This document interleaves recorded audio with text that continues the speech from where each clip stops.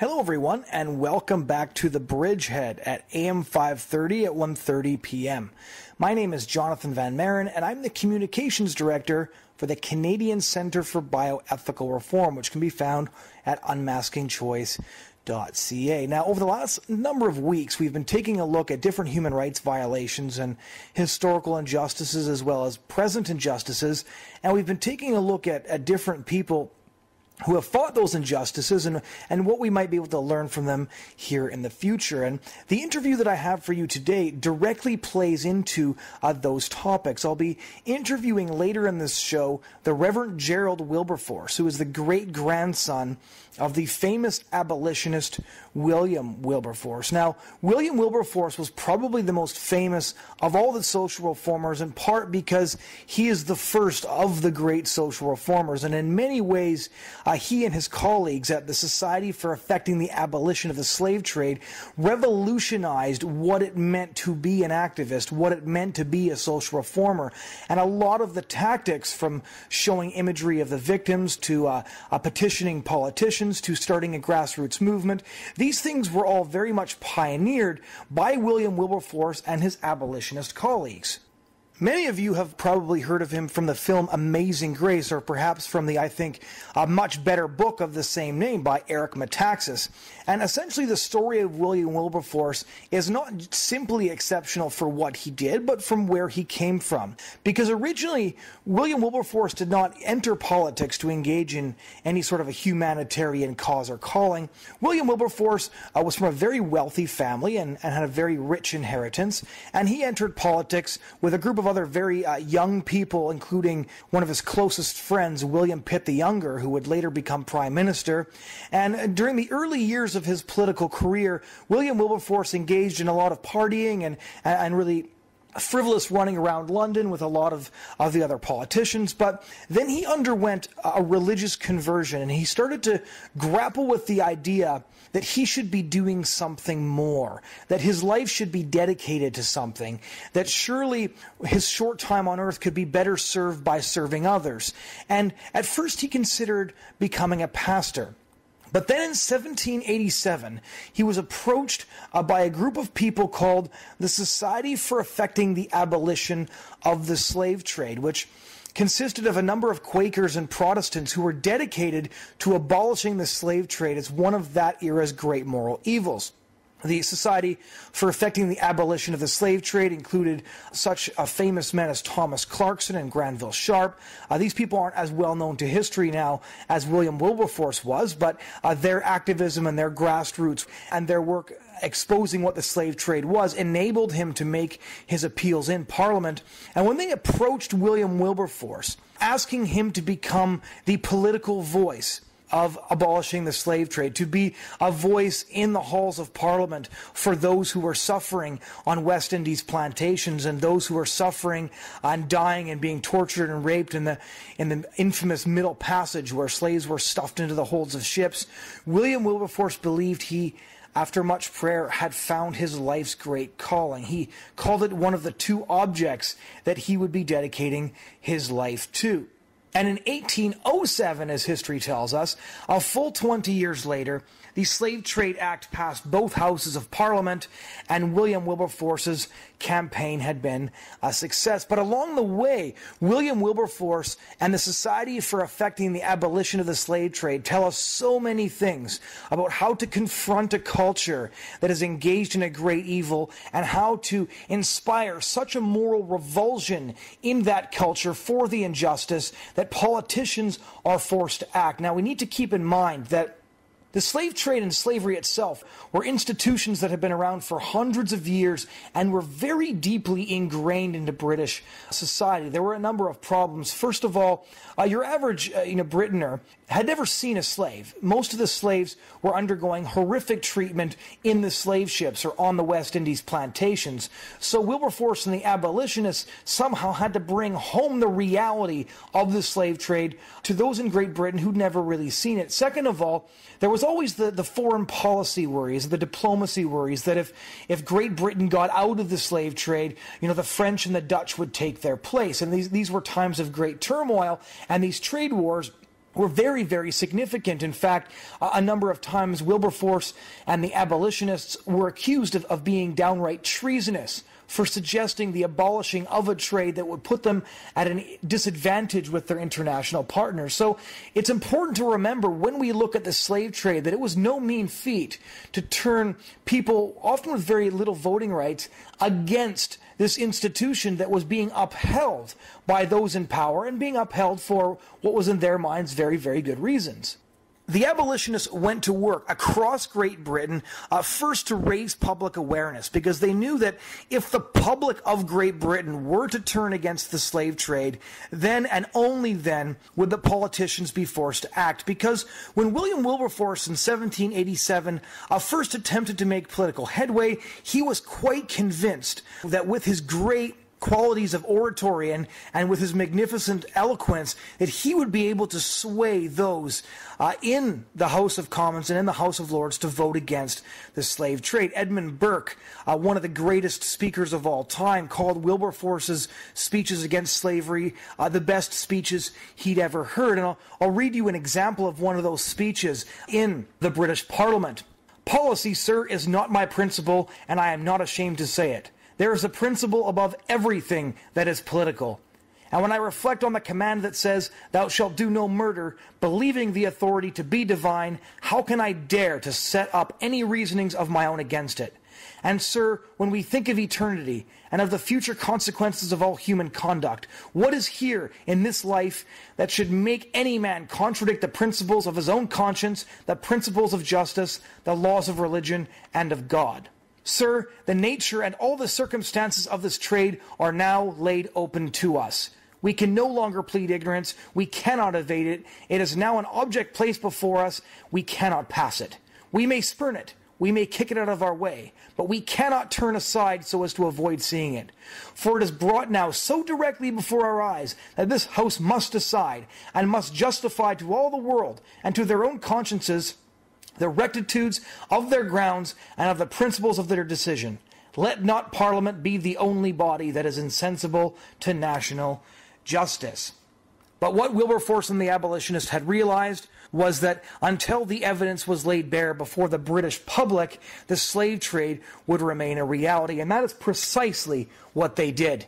They took images of slaves created by the porcelain maker Josiah Wedgwood, showing a slave with chains hanging off his limbs, and the slogan, "Am I too not a man and a brother?" They showed diagrams of slaves packed into the hold like cargo of the ship, the SS Brooks, released in 1788, that inspired a moral revulsion in those in Great Britain to what they were seeing, showed the humanity of the victim as well as the great injustice that was being inflicted on those victims who, as they were rapidly seeing, were men and were brothers and were also created in the image of God.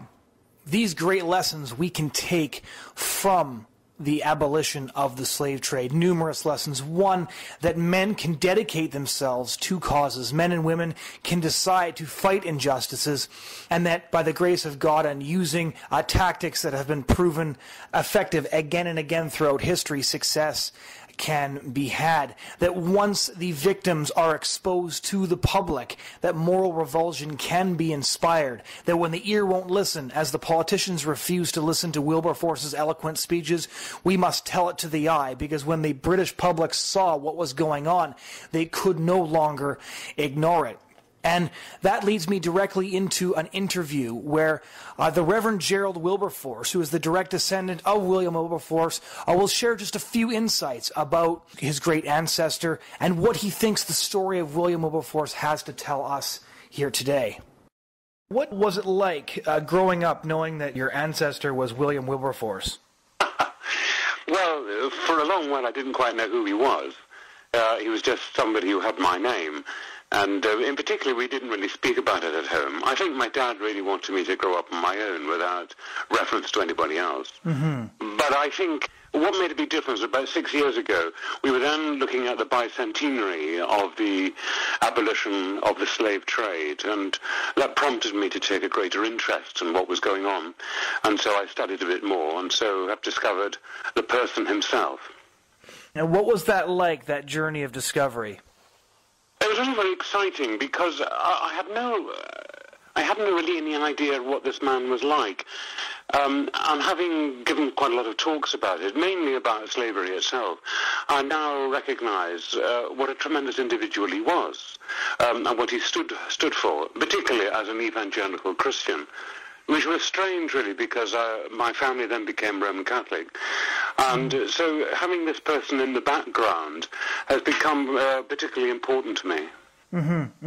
Well, so about 6 years ago, when you started to do this research, what sort of topics did an interest in William Wilberforce inspire for you?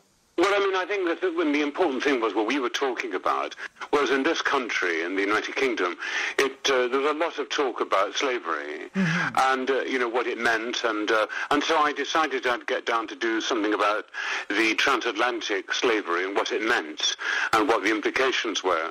And then later on than that, I then went on to talk about modern slavery, modern forms of slavery, in particular people trafficking and other issues at all. And so, one got the idea that it wasn't something that happened all those 200 years ago. It was something that was quite relevant for our time today. In fact, there are now more slaves in the world than there were when he abolished them, which is a frightening statistic. Right, because we see that the drive for slaves being driven by pornography and things like this, especially out here in North America. And this sort of leads me to what we today can learn from somebody like a William Wilberforce, because history is in many ways only really valuable insofar as it can tell us where we've been, but also highlight where we're going. And we see across Western civilization now the dehumanization of many different people groups. What do you think the story of William Wilberforce, a man who started, dozens of different organizations to help different groups of people, what do you think his story can really tell us? Well, I think the important is that there are people in every generation who, for whatever reason, I would say as a Christian to the grace of God, but for whatever reason, they feel called to stand up and do something about it. And I think the great problem is that we will wait and for somebody else to do something, and we forget that really there are a lot of issues in our day that really do need addressing, and it means somebody to get up and do it. It's all very well to listen to somebody else. Now, not all people are going to be called to do what he did. And there was a group of people who gathered together and they prayed about it and they thought this was important. And the other thing to say was that he was a very rich man of his time.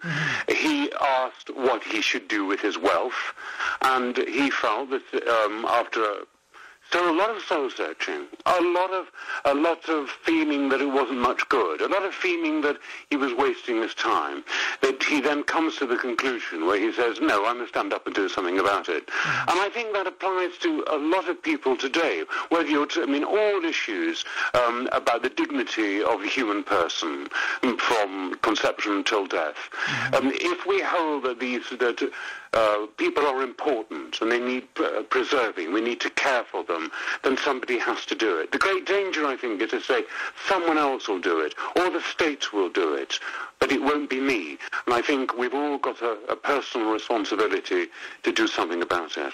Because you've said before that as the great-great-grandson of William Wilberforce, if he was alive today, you think he'd be fighting things like abortion.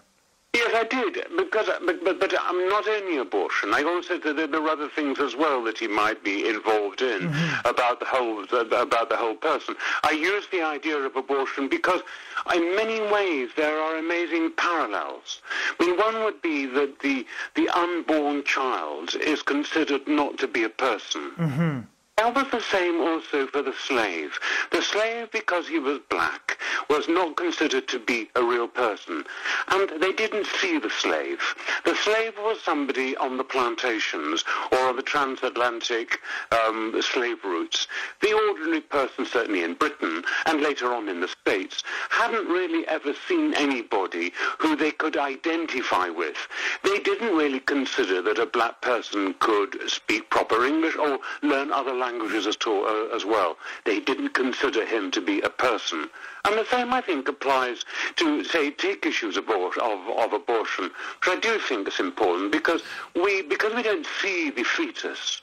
Because the fetus is in the mother's womb, we still consider that that's not a real person. That is only, the child of infanticide only happens when the child's born.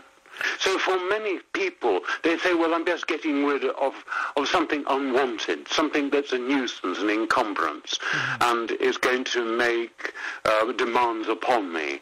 And so there are all sorts of parallels. When I was looking at this, I was amazed at the amount of parallels between the unborn child and the slave.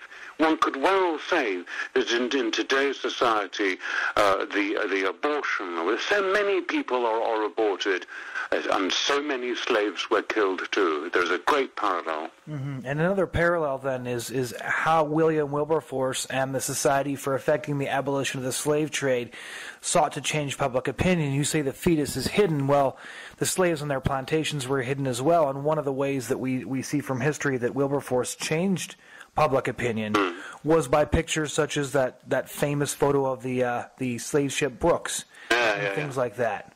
Yeah, exactly so. I mean, and also there was a group of them. It wasn't only just one person. I mean, there were a group of people, a group of evangelicals living in a part of London called Clapham, and they gathered together. They were rich bankers, and they gathered together and decided how would they go about it.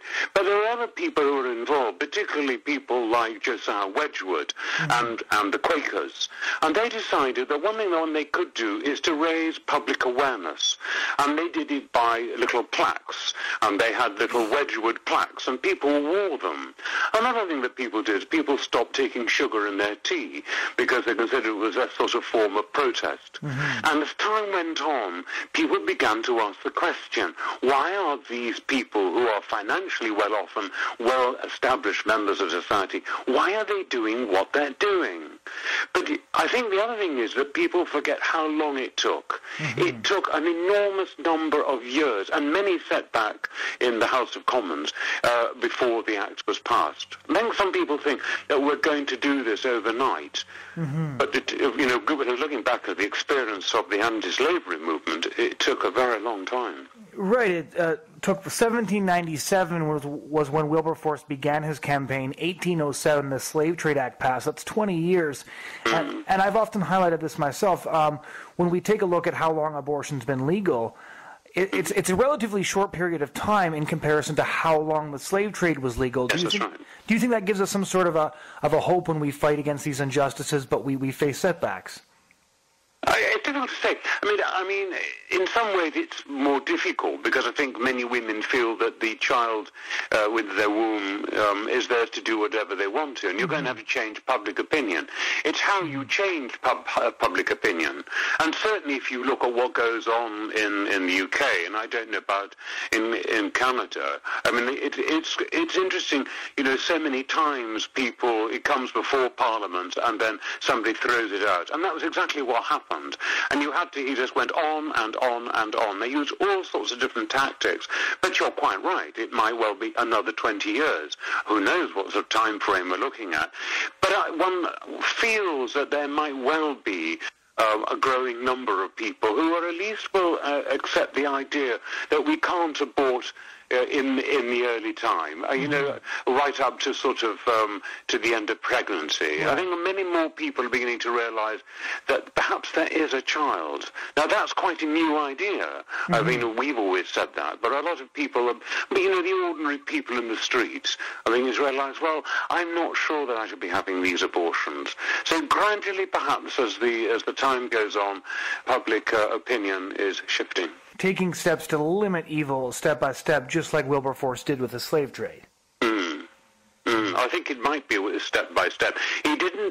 He recognized that it wasn't possible to do it all at once. I mean, he would he'd like to have got rid of slavery completely all at once. And to begin with, he thought he could. When he first went into Parliament with Pitt, he thought that he would give, Edmund Burke said it was one of the great speeches he'd ever heard. And it was so persuasive that he thought he would change public opinion. But it didn't. It took 20 years. And that might well be the case for things like abortion too. But not only abortion, may I say. I would say people trafficking today is one of the great things at the moment, and drugs. But people trafficking, people are now beginning to look and say, this is abhorrent, this cannot go on.